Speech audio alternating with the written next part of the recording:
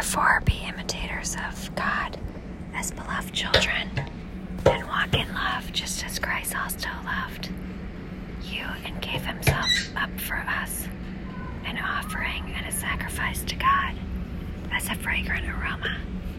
But immorality or any impurity or greed must not even be named among you, as is proper among saints. And there must be no filthiness and silly talk, or coarse jesting, which are not fitting, but rather giving of thanks. For this you know with certainty.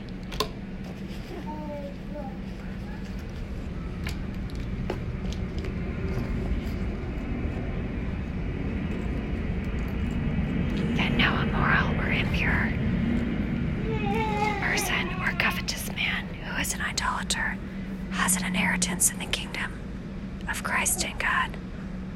Let no one deceive you with empty words, for because of these things the wrath of God comes upon the sons of disobedience.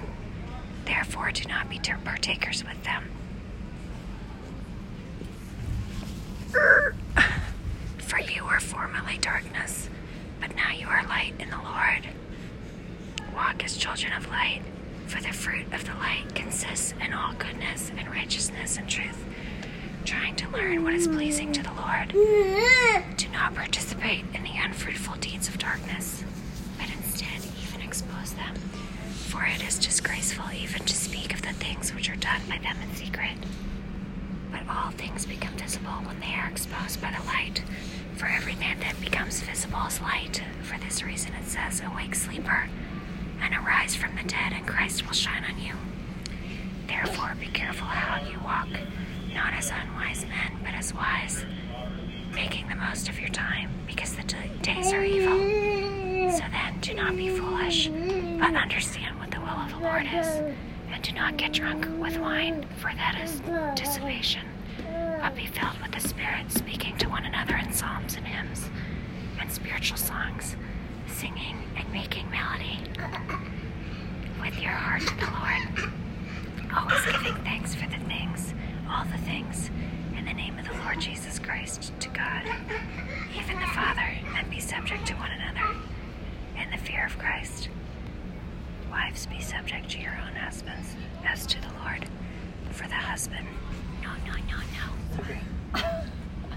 Going for Starbucks.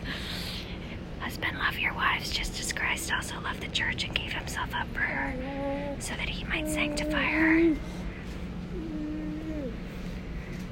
having cleansed her by the washing of water with the word, that he might present to himself the church in all her glory, having no spot or wrinkle or any such thing, but that she would be holy and blameless. So husbands ought to love their own wives as their own bodies. He who loves his wife loves himself.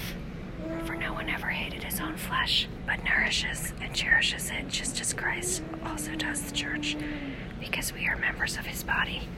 For this reason a man shall leave his father and mother, and shall be joined to his wife, and the two shall become one. This mystery is great, but I am speaking with reference to Christ and the church. Nevertheless, each individual among you is to love his own wife even as himself, and the wife must see to it that she respects her husband. Please